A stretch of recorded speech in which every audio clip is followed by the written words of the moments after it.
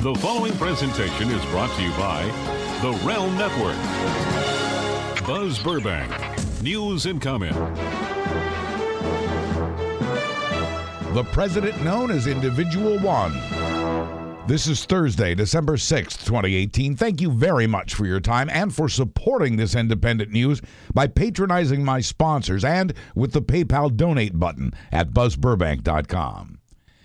Even when there was no doubt that Russia had interfered with the 2016 presidential election and that officials of the Trump campaign had had multiple mysterious contacts with Russian operatives, an important question lingered.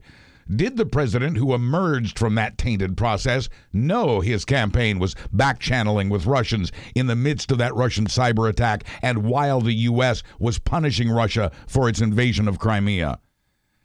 There is now evidence he did know, and thus he is now Individual One in the federal criminal investigation that has traced that election interference from Moscow to the White House. Donald J. Trump is now a central figure in the investigation led by Special Counsel Robert S. Mueller III. There is now evidence the president was in regular contact with the people connected to Russia, which stole Democratic emails in 2016, and with the people connected to WikiLeaks, which published the emails that then tanked the Clinton campaign. Trump is now identified as Individual One in two separate sets of court documents. There is now evidence that during the 2016 campaign, Trump continued to pursue his long-held dream of building a Trump Tower in Moscow, and evidence the project would be funded by Russia. His efforts to build a skyscraper near the Kremlin with his name on it continued for the first 12 months of Trump's 16-month campaign. We know that although Trump and his personal lawyer Michael Cohen claimed the Russia real estate effort ended by January 2016, it actually continued until June 14th of that year, the exact same day the Washington Post reported the Russians had hacked the Democratic emails. That's the day the project stopped. We now know Trump's attempts to do business in Russia date back over 20 years, and that to sweeten the Moscow Trump Tower deal, the Trump Organization offered the proposed $50 million penthouse apartment there to Vladimir Putin. And although the Tower project never came to fruition, Trump insisted during the campaign he didn't know any Russians and that he had no business dealings with Russia. He said words to that effect 23 times in the summer of 16. But at the same time, Russia was offering to help the Trump campaign in the form of damaging information about the Democrats, and Trump officials were talking to Russia about lifting those pesky sanctions in return. The American people didn't know Trump was lying, but Russia did. Russia was in a position to help Trump both financially and politically, and it was in a position to hold over Trump its knowledge that he was lying to the American people about both of those things. Compromat, as the Russians call it. The would-be president was compromised.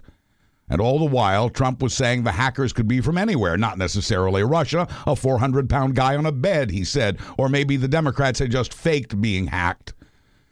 He talked in the campaign about better relations with Russia and about lifting those sanctions. As for Vladimir Putin, I believe we'd get along very, very well, said Trump in July 2015, answering a question from a woman with a Russian accent.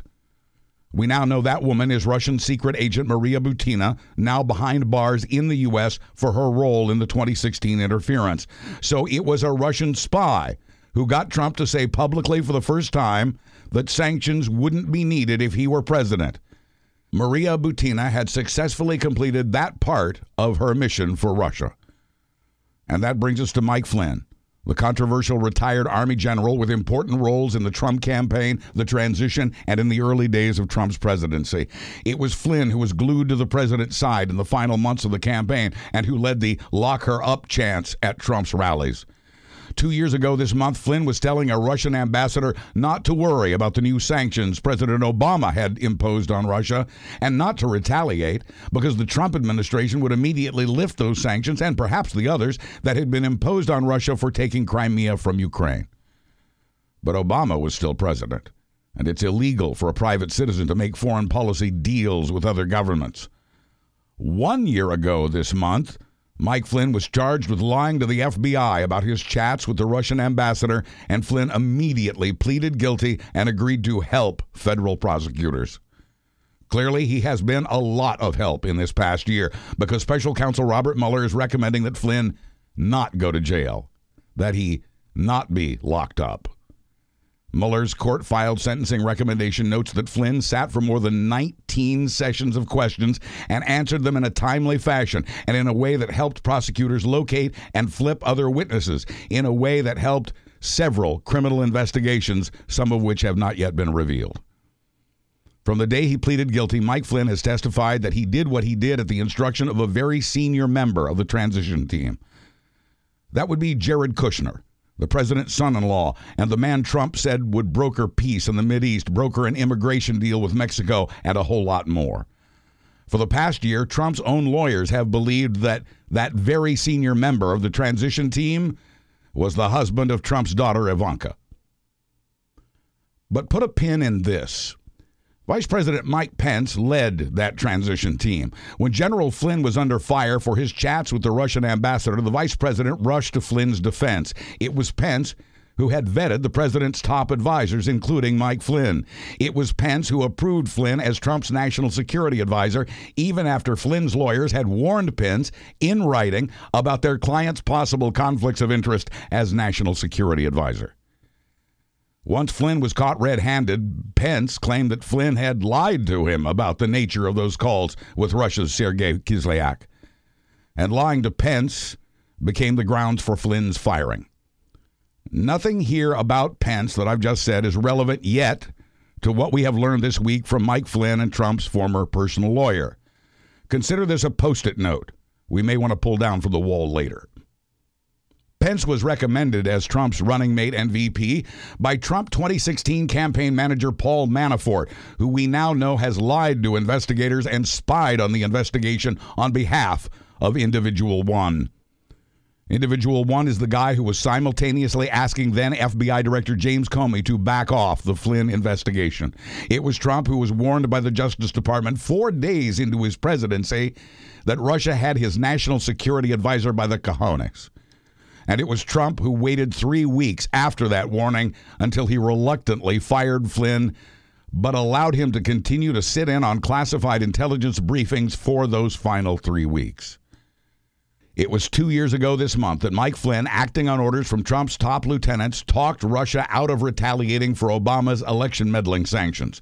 It was a year ago this month Flynn admitted he'd done that and lied about it on behalf of the campaign, the transition, and the presidency.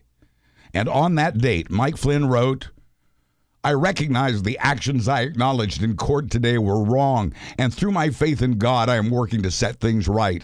My guilty plea and agreement to cooperate with the special counsel's office reflect a decision I made in the best interests of my family and of our country. I accept full responsibility for my actions." And a year later, Mike Flynn is not going to prison, in spite of his serious crimes, because he has talked to prosecutors about where he got his orders and whatever else he knows about the reasons for those orders. And he's not the only one helping. A week ago today, the president was paying close attention to the news for anything about his pal Roger Stone or his pal Jerome Corsi. Trump, in fact, praised Stone publicly for promising to never testify against him. "Nice to know some people still have guts," tweeted Trump.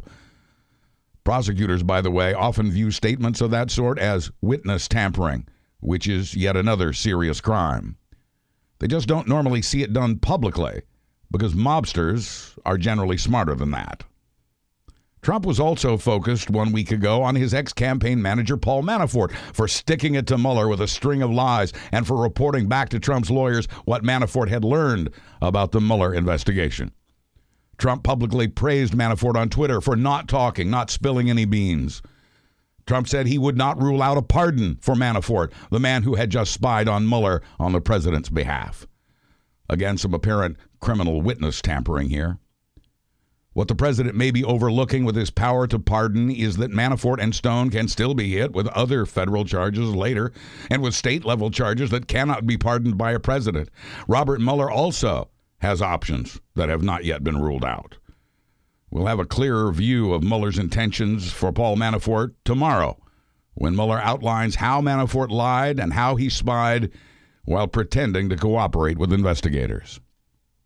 But with the president's attention focused on Roger Stone, Paul Manafort, and Jerome Corsi, he didn't see it coming when his former fixer lawyer Michael Cohen reached his first official plea deal with Mueller and admitted he had kept Trump updated on the Trump Tower in Moscow well into the campaign and that he and Trump had both lied about it. The president and the rest of us also learned that Mueller is looking at Trump's regular phone calls with Roger Stone, while Stone was kept updated on WikiLeaks by his friend Jerome Corsi. It was on October 2nd, 2016, that Roger Stone tweeted, "Wednesday, Hillary Clinton is done." The next day, the president's son answered a WikiLeaks message by asking what the Wednesday leak would be about. When the Russian hacking hit the news, Trump told a news conference, "Russia, if you're listening, I hope you're able to find the 30,000 emails that are missing." And then he added, "Let's see if that happens. That'll be next." The 12 Russians Mueller recently indicted are suspected of trying to hack Hillary Clinton's emails within hours of Trump's "Russia, if you're listening" invitation to do exactly that. In August, Roger Stone got another email from Roger Corsi. "Word is, Friend in Embassy plans 2 more dumps," it began. Friend in Embassy refers to WikiLeaks' Julian Assange, who's holed up as a fugitive from justice in the Ecuadorian embassy in London. Corsi's message to Stone continues, ominously, 2 more dumps, impact planned to be very damaging. Corsi's email to Stone goes on to say that the hackers seem to want to ruin Clinton campaign manager John Podesta and to force Hillary out of the race. It's what the hackers seem to want, the email said. One of the dumps occurred within 1 hour of the breaking news about Trump's genital-grabbing Access Hollywood tape. Coincidence or collusion? The Mueller team has reportedly been looking into that, too. When Roger Stone answered the unknown calls late at night in 2016, he knew it was Trump calling from a blocked number. He knew because it had happened again and again. How often they spoke cannot be pinpointed through phone logs, since Stone says Trump would sometimes call from other people's phones. These late-night calls continued while Stone was tweeting about the exact date of the end of the Clinton campaign, as Trump trailed in the polls at that time. And this is why the President of the United States is now Individual 1 in a federal criminal and counterintelligence investigation that is progressing now at a breakneck pace. All the various defense lawyers for all the possible players in the Trump-Russia scandal have just heard from Robert Mueller that he's tying up loose ends at the moment, that his case is, for the most part, complete. With Tuesday's revelations about former Trump National Security Advisor Mike Flynn and the revelations about Paul Manafort's crimes and lies tomorrow, Robert Mueller is ready to show us what he's got. And Trump is tweeting frantically. Collusion is often a word used by prosecutors to describe a conspiracy, 2 or more people plotting together to break the law. The legal term is actually conspiracy, a charge we've heard in the news many times. When you hear lawyers talking about collusion, they're talking about the crime of conspiracy. And conspiracy is a serious crime. All along, the question's been, was there collusion between the Trump campaign and Russia? But because of the president's words and deeds, another question arose. Was there obstruction of justice? Was there an active effort to thwart a federal investigation, much less one of this magnitude? There now appear to be cases for both collusion and obstruction. Regardless of its outcome, the purpose of the Trump Tower New York meeting in June of 2016 was to get dirt on Hillary Clinton that had been promised by Russian operatives. By that time, at least 8 Trump campaign officials had contact with at least 13 Russians, either about the Moscow project or about helping the campaign.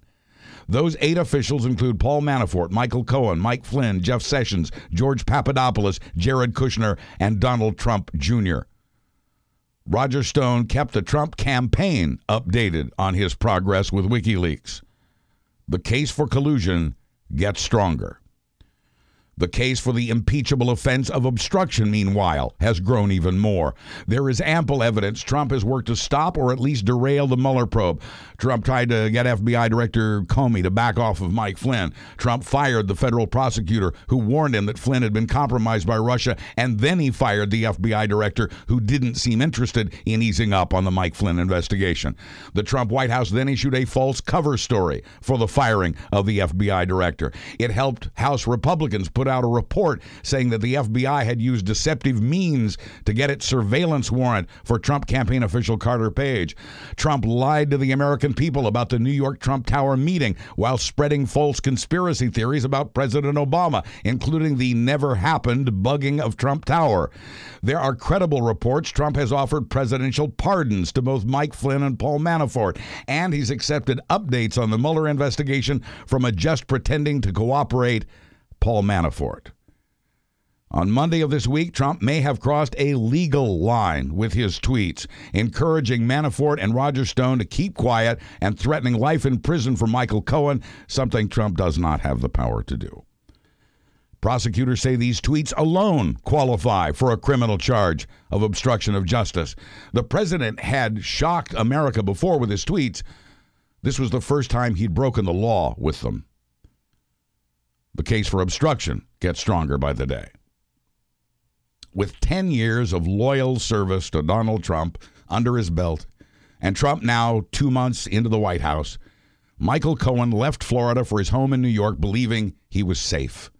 He left Mar-a-Lago in 2016 believing the man he had served so loyally for so long would pardon him if he were charged with lying about Stormy Daniels. Cohen had, after all, lied out of loyalty to Trump, a devotion he had declared on TV, saying he'd take a bullet for the Donald. During and after the FBI raid on Cohen's office, Cohen's lawyers and Trump's lawyers worked together and shared information. Trump even publicly defended Cohen after the raid, calling him a good man and the raid a disgraceful situation. But in the days that followed, the president began to distance himself from Cohen. Trump stopped taking his calls. And within 2 weeks, Trump was telling Fox and Friends that Cohen did only, quote, a tiny, tiny little fraction of his legal work. Trump suddenly sounded as though he barely knew this Michael Cohen of whom you speak, and that's the day Cohen realized there would be no pardon for him. The man who'd sworn he'd take a bullet for his boss is now asking for a sentence of time served in exchange for what he has to offer prosecutors. And Michael Cohen knows a lot of things about a lot of things that pertain to the president. He's already spent more than 70 hours under oath volunteering information and answering questions for Robert Mueller's investigators for most of those hours. In the remaining hours, Cohen has cooperated with federal prosecutors for the Southern District of New York and state prosecutors for the Attorney General, the Department of Taxation, and others. In his guilty plea, Cohen explained that he broke the law, lying to Congress and violating campaign finance laws, among others, on behalf of Donald Trump and out of loyalty to Trump. He says he now regrets that. Cohen is said to be mystified that Trump remains unscathed by these scandals while his own life has been destroyed. So Michael Cohen is taking responsibility for his part in Trump's misdeeds, pleading guilty, and doing so even before he was offered a deal. And his lawyer says Cohen is no longer interested in being pardoned by this president. A week has now passed since Michael Cohen agreed to plead guilty to charges of lying to Congress about the Moscow Trump Tower project. Lying to Congress is a federal felony. Cohen says he also lied when he told Congress he had no plans to go to Russia after the Republican convention. He says he lied to protect the president. How long Cohen spends in prison, or whether he goes to jail at all, will depend on how valuable he proves to the Mueller probe. Already being called the investigation's star witness for what he knows and for his willingness to tell it, Michael Cohen may just be in a position to get a sentence of time served, although that's ultimately up to the judge. Cohen will be sentenced this coming Wednesday, December 12th.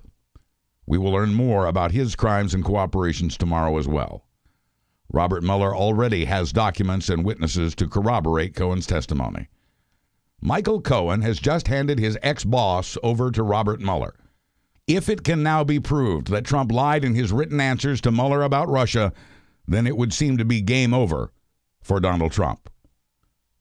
It's worth remembering that Trump's lawyers refused to let him sit for a face-to-face interview, insisting on written answers instead. They were worried about a perjury trap.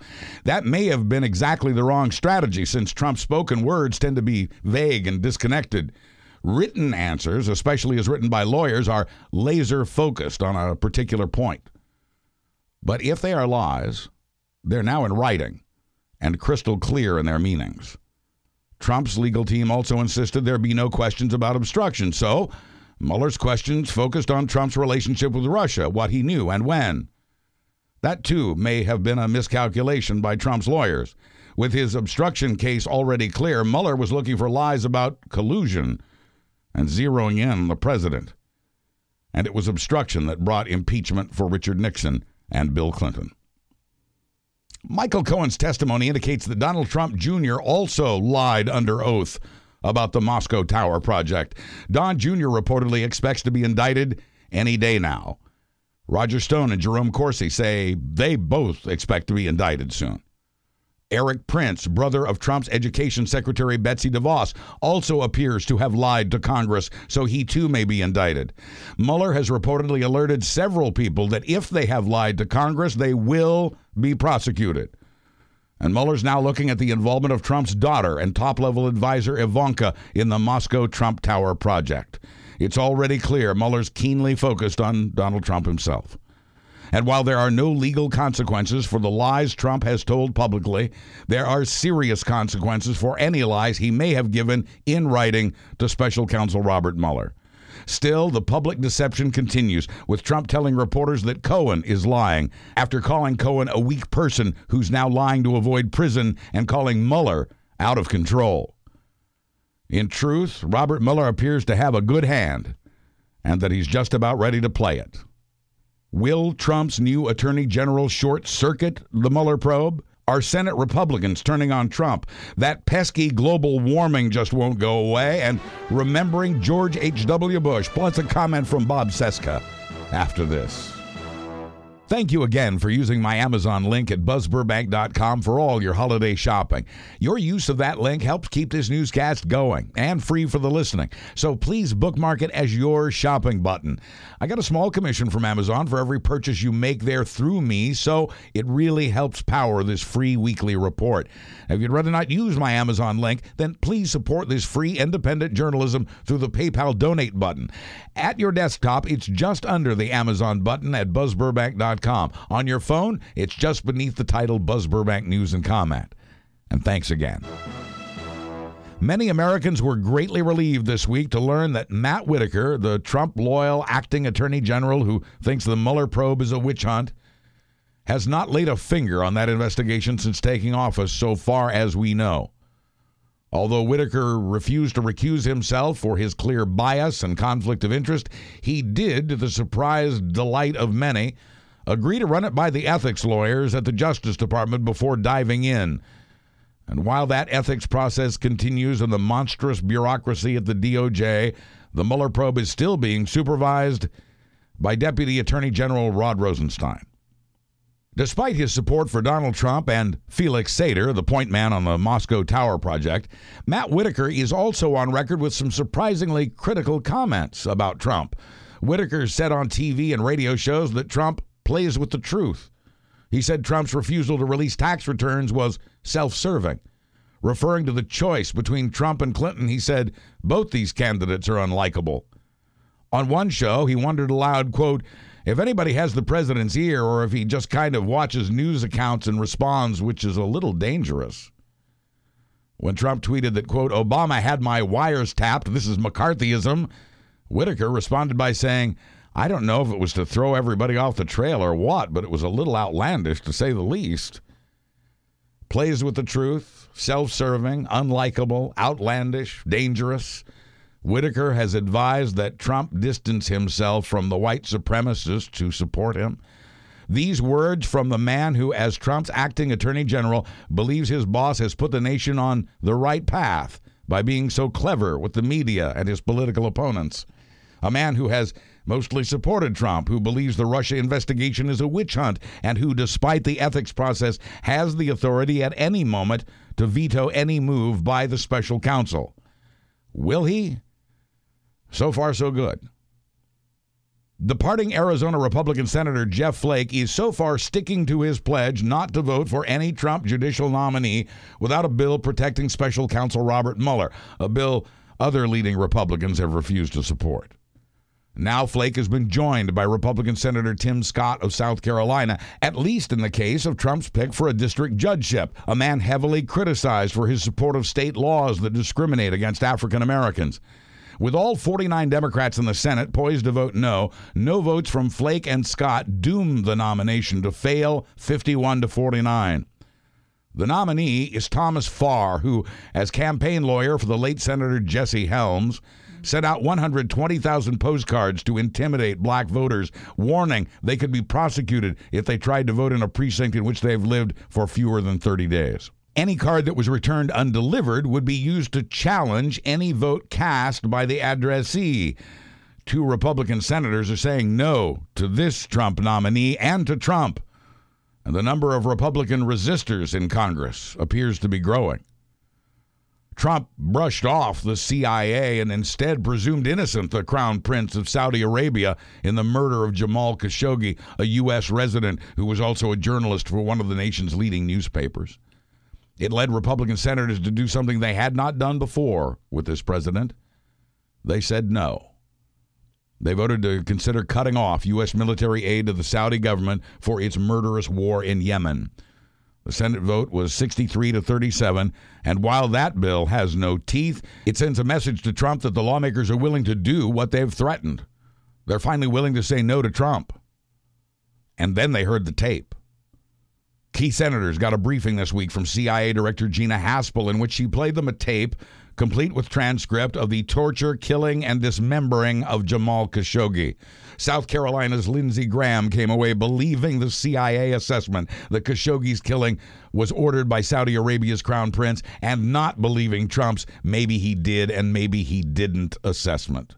There's not a smoking gun, said Graham. There's a smoking saw.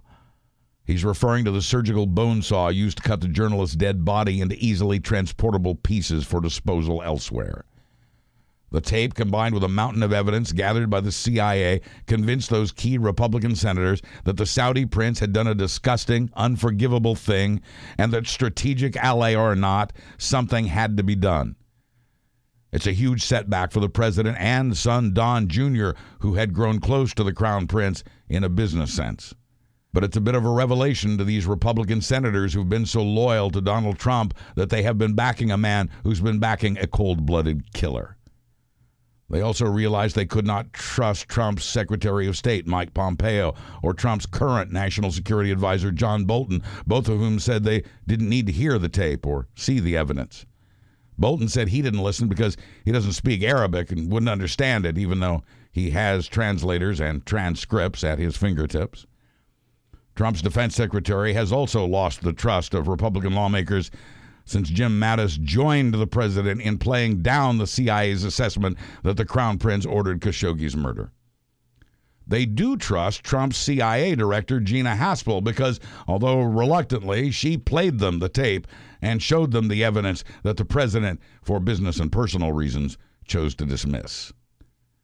After the CIA report, Trump said Saudi Arabia was too important an ally and weapons customer to jeopardize with all this talk of the Crown Prince ordering the killing of a Washington Post reporter. Trump also refuses to listen to the tape because he says it's a recording of suffering. But key Republicans in the Senate have now heard it, and the honeymoon between Trump and the Republican Senate is on the rocks just when he needs it the most. Democrats, meanwhile, prepare to take the House, and the very first bill they plan to introduce is about ethics in elections and in the conduct of our public officials. The bill has been in the works since long before the Democrats won an astounding 40 House seats in the midterms. H.R. 1 won't necessarily be the bill that gets the first vote, but it's been designated number 1 to underscore its importance. The bill requires new disclosures about campaign donors, new codes of ethics for Supreme Court nominees, no more first-class travel for federal office holders, and programs to expand voting and to shrink the practice of partisan gerrymandering.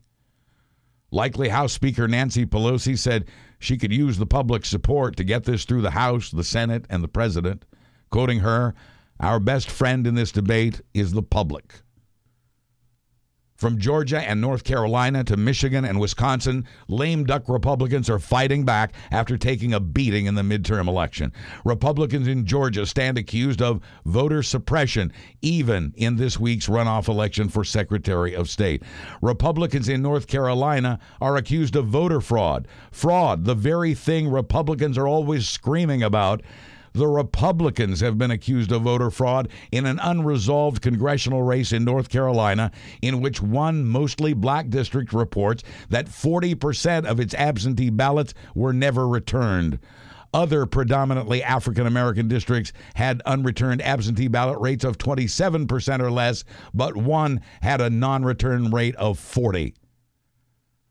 Only 19% of the voters in Bladen County are Republicans, but the Republican candidate won 61% of the absentee votes in that county, while losing the absentee vote in every other county in the state.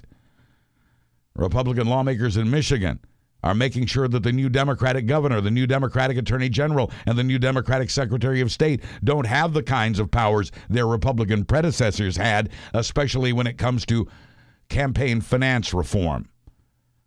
But the most naked attempt at ignoring the voters' election decisions is in Wisconsin, where Republican lawmakers have voted to strip some of the main duties of the new Democratic governor and the new Democratic attorney general. The will of the voters in Wisconsin and elsewhere had already been subverted by partisan gerrymandering put in place by Republican-held state legislatures.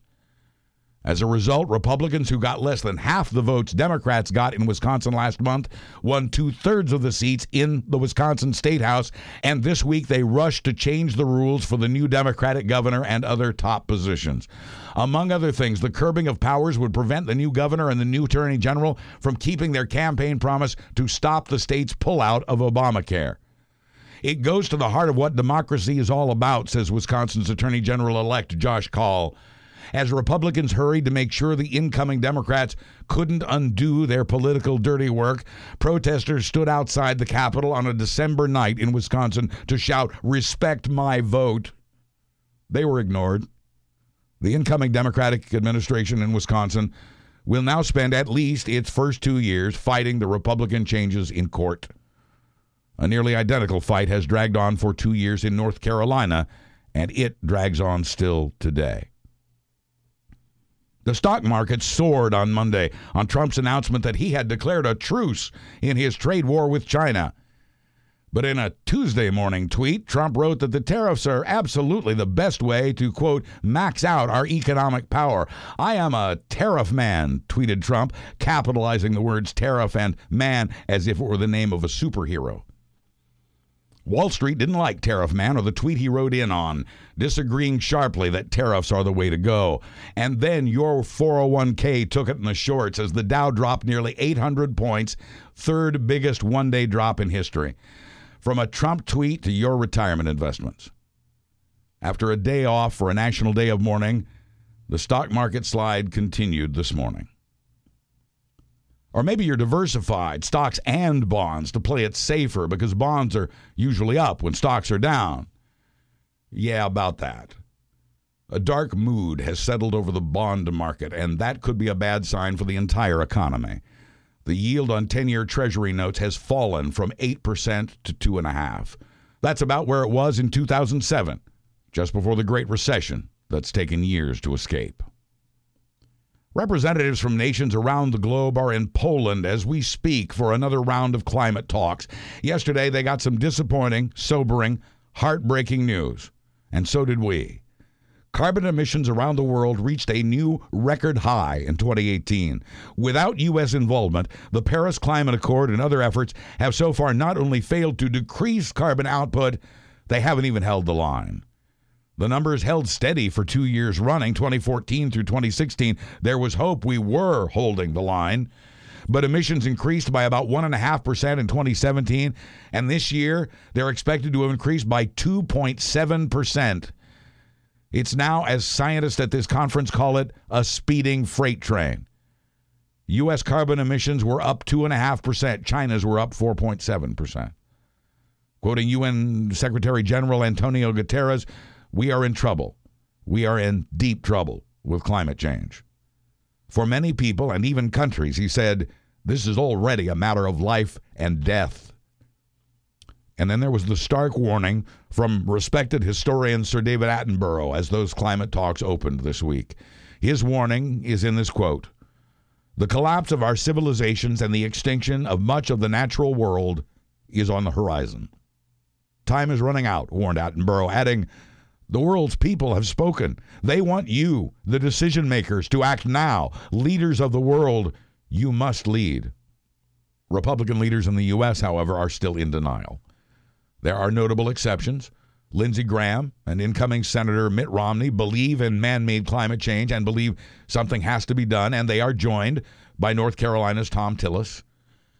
But incoming Republican Senator Marsha Blackburn has falsely claimed that the Earth has started to cool and that scientists disagree about climate change. Incoming Republican Senator Rick Scott says the seas are warming and rising on the shores of his state, but just can't bring himself to say that humankind's had anything to do with it. Iowa Republican Joni Ernst believes the world's climate is just going through a cycle. Nebraska Republican Senator Ben Sass says of the latest government climate report, there's too much alarmism in the climate science community. And while President George W. Bush believed in climate change and man's contribution to it, Trump and the party he now represents continue to dismiss the warnings, no matter how clearly and ominously they are stated. In Trump administration environmental impacts this week, the White House is working to end subsidies for people who buy electric cars, solar panels, and other alternative energy products. Car buyers can get anywhere from $2,500 to $7,500 back in tax credits as things stand now. But that was Obama's policy. We want to end all those subsidies, says Trump economic advisor Larry Kudlow. And by the way, he adds, other subsidies that were imposed during the Obama administration for renewables and so forth. When would this happen? 2020 or 2021, he says. Trump promised to end the subsidies to punish GM for announcing plant closings and layoffs, but GM wouldn't be affected by what's being dealt to the entire U.S. auto industry.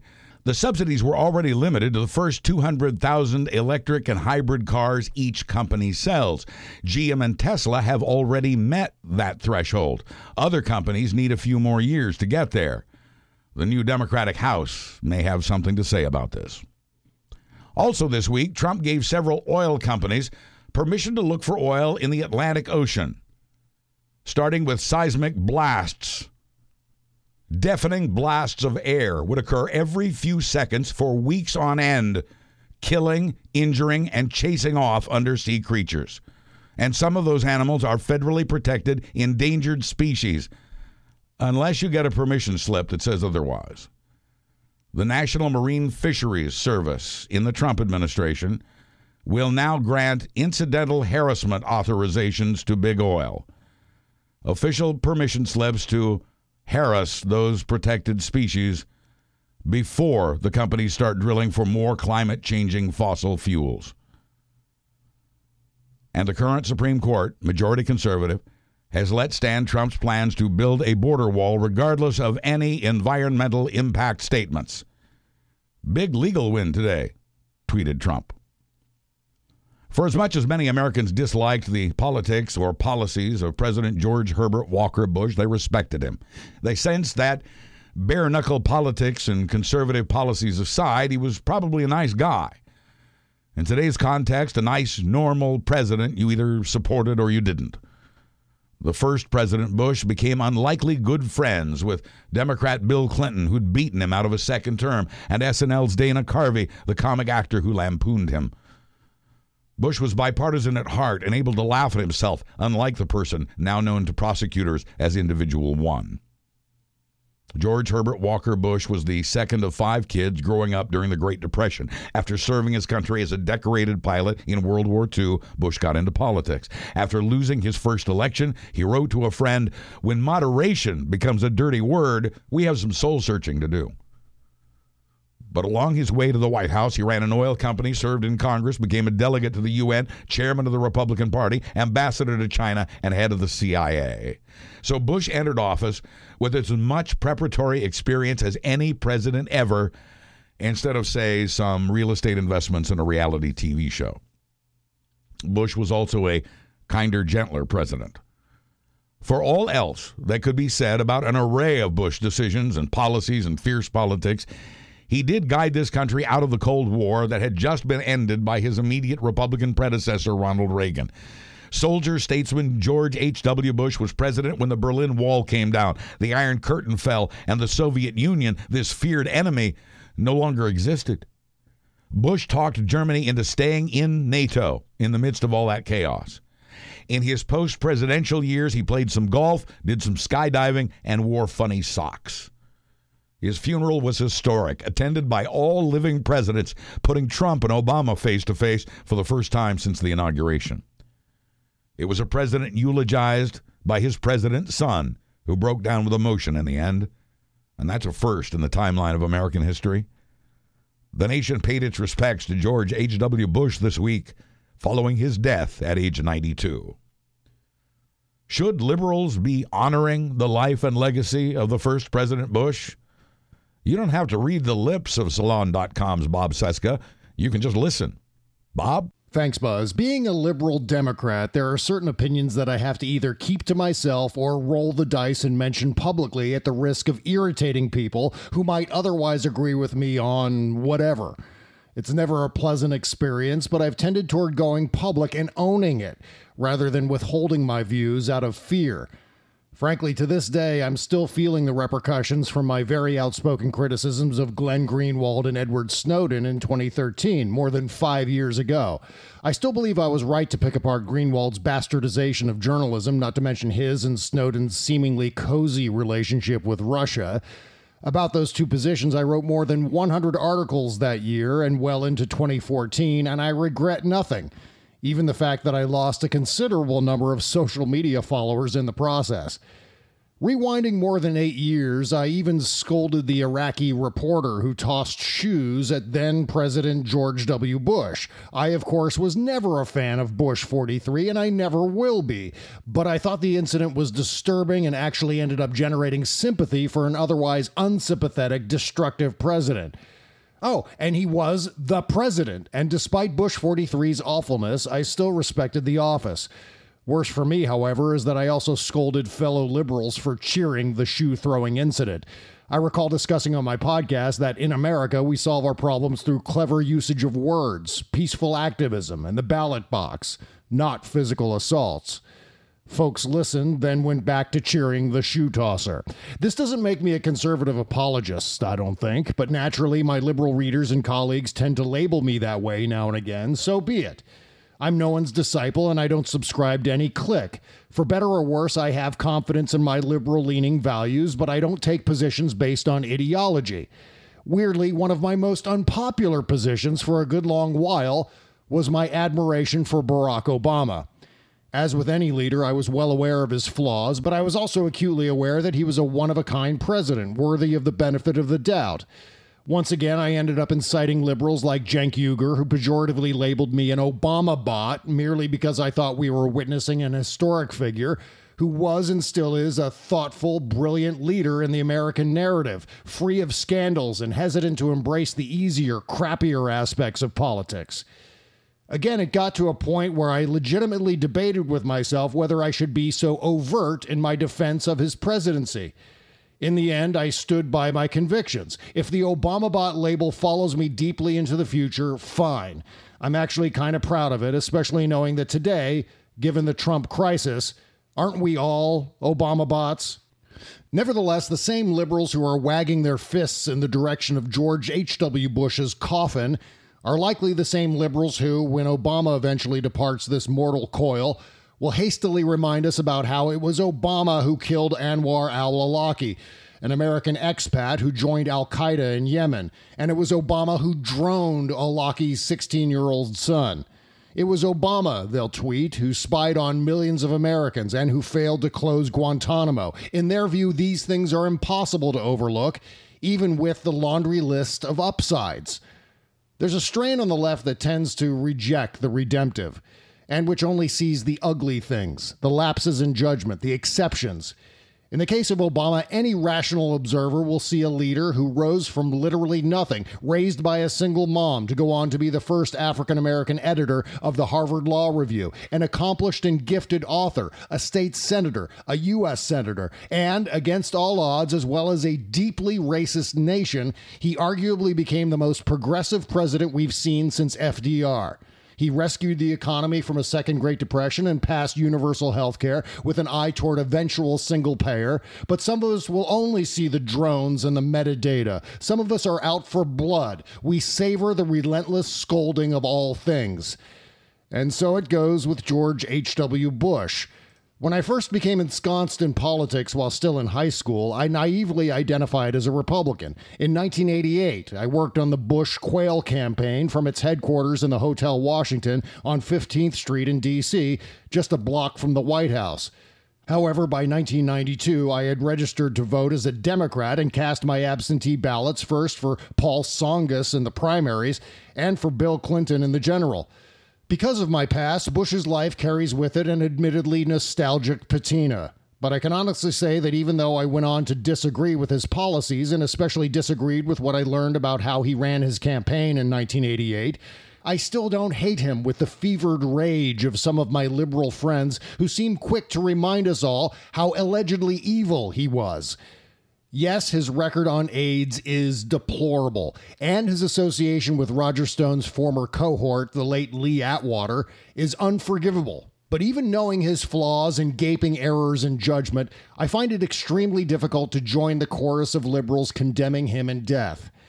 In the grand scheme, his trespasses were relatively minor compared to other presidents, including marble men like Abraham Lincoln, Teddy Roosevelt, and even the aforementioned FDR. Shall we condemn Lincoln for suspending habeas corpus, or for threatening to arrest the Chief Justice of the Supreme Court, or for dragging his feet on emancipation? Should we condemn Teddy Roosevelt for embracing white supremacy? Should we delete FDR's legacy from history because of Japanese internment camps and for developing nuclear weapons? The rational view is to, yes, condemn the bad acts, but to evaluate the men and their presidencies both fairly and in context. You and I might not have been in love with Bush's mistakes or most of his political positions, but there's much to admire as well. Bush passed the Clean Air Act and the Americans with Disabilities Act. He presided over the end of the Cold War, and he understood America's impatience for war by liberating Kuwait and then bailing out of the region. In great contrast to his son, Bush 43, not to mention Donald Trump, Bush 41 famously pushed for a kinder, gentler America and a leadership style that rejected bullying. He was a war hero who put nation first when he reversed his position on raising taxes, and he was abundantly gracious in defeat.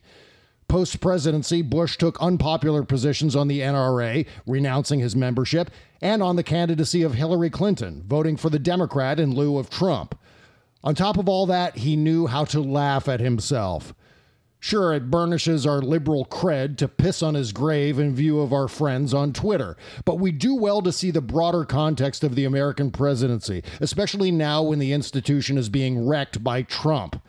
We should be encouraging Republicans to be more like Bush rather than stomping our feet, insisting that Republicans of all varieties are unworthy and irredeemable.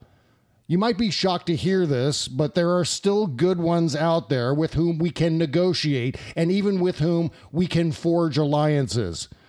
At the end of my life, I'd like to think I won't be remembered for the myriad awful things I've done and the wonderful people I've hurt. I'd like to think I'll be remembered for my character, my better deeds, and the body of work I leave behind. I really, really hope that'll be the case. Though this week, seeing the brutal condemnations of a decent but flawed man in the face of his family, and before he's even buried, I'm not sure whether I've done enough to redeem those mistakes. So no, I won't be joining my friends as they condemn George H.W. Bush. I know it's an unpopular position, but to reference the old Dana Carvey joke, I'm not going to do it. Wouldn't be prudent. Donald Trump, on the other hand. I'm Bob Cesca for Buzz Burbank News and Comment. Thanks, Bob. Get more of him at salon.com, his Patreon page, and Tuesdays and Thursdays on The Bob Cesca Show at realmnetwork.com. Bob will have a fresh show this afternoon. I'll be back with him again on Tuesday. Would you like 6 fries with that? Porn for Prisoners, A Black Eye for CBS, and That Robot is a Jerk in the third and final segment up next. If you're looking for gift ideas for the holidays, get the Heller Bluetooth earbuds from tweakedaudio.com. The Hellers are wireless to hook you up with your favorite songs, phone calls, and podcasts like this one. And the Hellers stay in your ears with 5 hours of use and 100 hours of standby time between USB charges. The Heller have a built-in mic, a storage pouch, and comfortable gels in 3 sizes. Tweaked Audio's wired earbuds come in a range of colors. You can even get buds in sets of 2 or 3. And Tweaked Audio earbuds just sound better. You certainly can't beat the prices for this level of quality, guaranteed. Again, it's a perfect holiday gift, and the shipping is free anywhere on the planet. And because everything does sound better on Tweaked Audio earbuds, you can get an extra 1/3 off their already great prices if you check out with the code BBNC at tweakedaudio.com. Thank you for supporting this news through tweakedaudio.com, all my other great sponsors, and through the donate button at buzzburbank.com. A $500 million is a lot of people. 500 million is a very big number to most of us. But a $500 million is how many people had their data exposed by Marriott's Starwood hotels. Marriott now joins Yahoo in having the biggest successful invasions by hackers. But these records exposed by Marriott show when people were traveling and where, and their passport numbers, in addition to all the usual useful data. Marriott's CEO said, in short, "We deeply regret, we fell short, we're doing everything we can." But Marriott Starwood should have seen these guests coming, having already been hacked once before, 3 years ago. I promise good news on the health front, but we begin with the bad. Life expectancy in the U.S., as in other countries, has increased for decades. But here in the U.S., the trending is now downward. This is not about how long you will live. It's about how long a person born today could expect to live based on current numbers and trends. 78.6 years is the new U.S. life expectancy. Really, 81.8 years for women, 76.1 for men. 2 reasons for the decline: drug overdoses and suicides. Suicides have been climbing since 1999 and climbing even faster since 2006. There are twice as many suicides in rural areas than in our cities because so many rural Americans own guns. Opioids have cut into our life expectancy for 3 straight years now, more each year. Opioid deaths are 6 times what they were in 1999, even though doctors and pharmacies are dispensing fewer prescriptions. The increase is being blamed on synthetics, primarily fentanyl. More people died from the flu last year. Please get the shot. We need you. In fact, the last time we saw a sustained drop in life expectancy here in the U.S. was 1915, and that included the 2/3 people who died from the flu. On a brighter note, the number of people dying from cancer continues to shrink.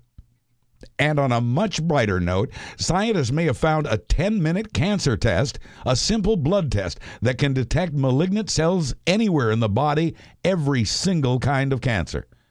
The test isn't available yet. It's still in development, but it'll be cheap and easy to administer at any clinic. It works in 90% of all cases. Also exciting, the scientists believe they have, in the process, found the DNA of cancer, which could also lead to its cure. Salmonella-tainted ground beef has sickened about 250 people in 25 states, and that's led to a doubling of the recall issued in October. Nobody's died, but 56 people are in hospital beds. Now well over 5 million pounds of raw hamburgers have been recalled, some carrying the Kroger brand. The source appears to be the JBS Tollison Company, whose recall now includes raw beef packaged between July 26th and September 7th. Would you like 6 fries with that? A Harvard nutrition professor says a person should eat no more than 6 French fries at a sitting and as infrequently as possible. Starch bombs, he calls them. A recent study found that people who eat fries 2 to 3 times a week had a much higher risk of obesity, heart disease, and diabetes. This buzzkill professor says, get the small fries and split them with somebody. For what it's worth, 58 inmates at the correctional facility in Fort Dodge, Iowa, have filed a federal lawsuit challenging the new state law that bans the viewing of pornography. The Iowa law, they argue, violates federal law. Just passed last month, the ban includes Playboy magazine, which, in its current incarnation, does not feature nudity. The new law prohibits prisoners from having nude photos in their cells.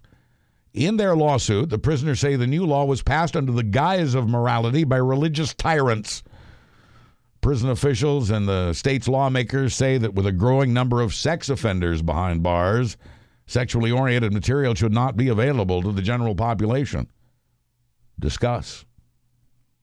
Pop astrophysicist Neil deGrasse Tyson says he will cooperate fully with the investigation into his alleged sexual misconduct.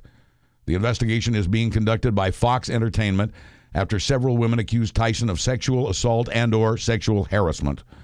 An astronomer at Bucknell University says Tyson grabbed her arm and reached into her dress while admiring her tattoo of the solar system. A former assistant to Tyson on his show Cosmos says she resigned after he'd made inappropriate sexual advances. A musician says Tyson drugged and raped her when the two were grad students at the University of Texas in Austin. Tyson denies that accusation and says he didn't realize the other two encounters had made those women uncomfortable. Over at CBS, meanwhile, it's looking less likely Les Moonves will get his golden parachute, his $120 million exit package. After an extensive investigation by outside lawyers, their 59-page report to the CBS Board of Directors is eye-opening or eye-squinting. There are now 17 women who claim non-consensual sex with the then-powerful TV executive. Investigators found that as the CEO of TV's #1 network, Moonves had an employee on call to perform oral sex on him. Investigators found that at least 4 CBS employees performed that act for Moonves in exchange for career favors.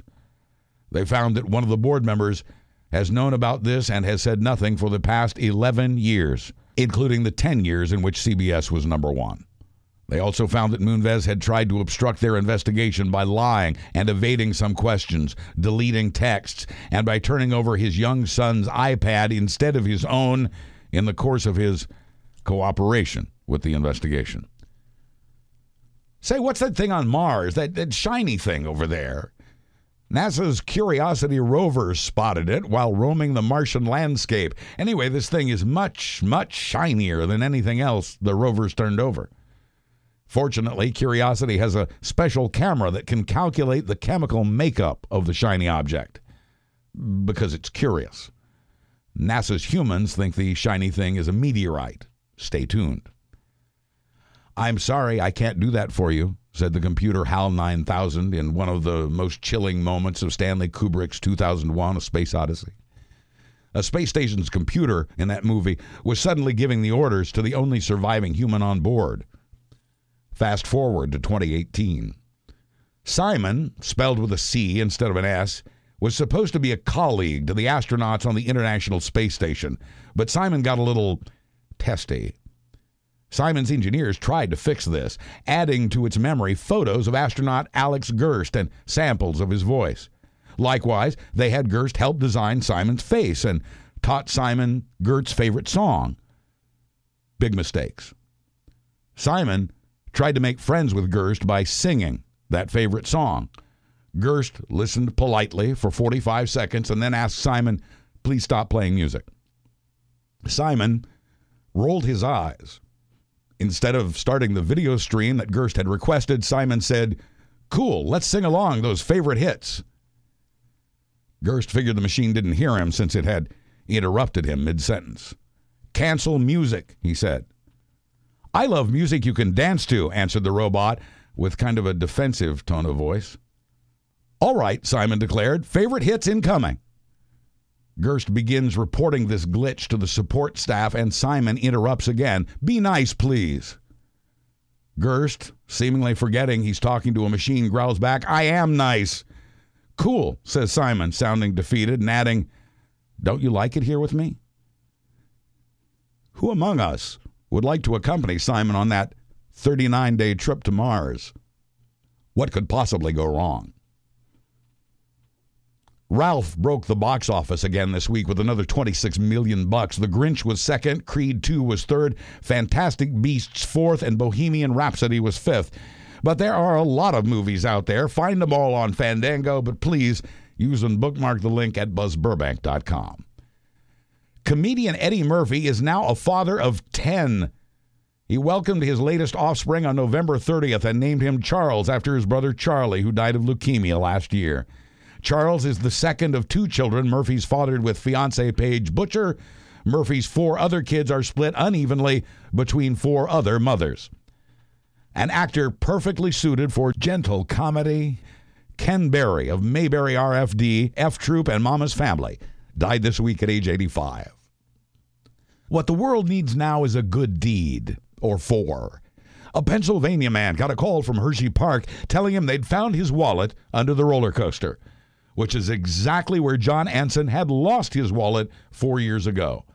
John, Jon, and his wife Jen, Jen, take the kids to Hershey Park a lot, and for years they've had a good laugh telling the kids to look for Daddy's wallet as they whiz by in their roller coaster cars. A South Dakota man has just gotten back the wallet he had left on a flight to Vegas.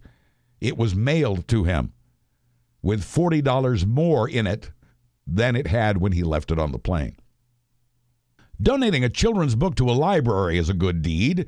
It could be even more good if that copy of Diary of a Wimpy Kid were to contain, say, quote, a significant amount of cash, end quote. Police say if no one comes forward with unique details to identify the donation, the kids are getting more than just a book. And the Secret Santa has returned to the Walmart in Kennett Square. It's a place where only a few employees know his name, the secret benefactor who shows up every holiday season for a big random act of kindness. This year he donated $29,000, which helped hundreds of customers finish their holiday shopping. Christine Jackson told a Philadelphia TV station that her $141 in toys and gifts were paid off by this Secret Santa. I can't breathe right now, she said. I'm trying not to use my inhaler because I have asthma, but I'm just so excited. It's not the number of breaths you take, but the number of moments that take your breath away. They're in for some breathtaking snowball fights in Severance, Colorado. A 9-year-old boy, armed with a PowerPoint presentation and letters of support from his classmates, has persuaded the town board to end a 90-year-old ban on snowball fights. 9-year-old Dane Best wore a bow tie as he argued his case for the town's elders. I want to be able to throw a snowball, he told them, without getting in trouble. Dane's mom says he just found out about this law a month ago, and overturning it became his reason for being. When the town board members asked who might be his first snowball target, Dane pointed to his 4-year-old brother. So now Dane can go back to being a kid, a normal 9-year-old boy. Except he's just discovered an ordinance that defines pets as only cats or dogs. And Dane has a guinea pig, which under this law is illegal. The town board had best prepare itself for what comes next. And finally, what you're about to hear happened not in some backwoods county, but in the heart of the sophisticated metropolis anchored by Washington, D.C. A clerk in the District of Columbia Marriage Bureau refused a marriage license because she believed the man was from a foreign country. The couple was dumbfounded and asked to speak with a supervisor who agreed with the clerk. He's not from the U.S. The man's driver's license shows he is, in fact, from New Mexico, the 47th of our 50 states. It's one of the stars on the flag. It's one of the S's in USA. It's surrounded by Utah, Colorado, Oklahoma, and Texas, which, for the record, are also states. It's the land of enchantment that sells us oil and beef and a fair amount of turquoise. No, said these D.C. clerks, you're going to need a passport, an international passport, since you're not from this country. Quoting the frustrated groom, all the couples behind us waiting in line are laughing. She thought New Mexico was a foreign country.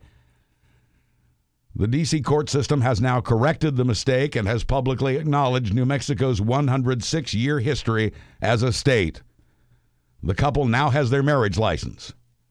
No word on whether the wedding will be here in the U.S. or I'm Buzz Burbank. Thanks for listening and for supporting my sponsors at BuzzBurbank.com. I'll be back next Thursday with another Buzz Burbank news and comments.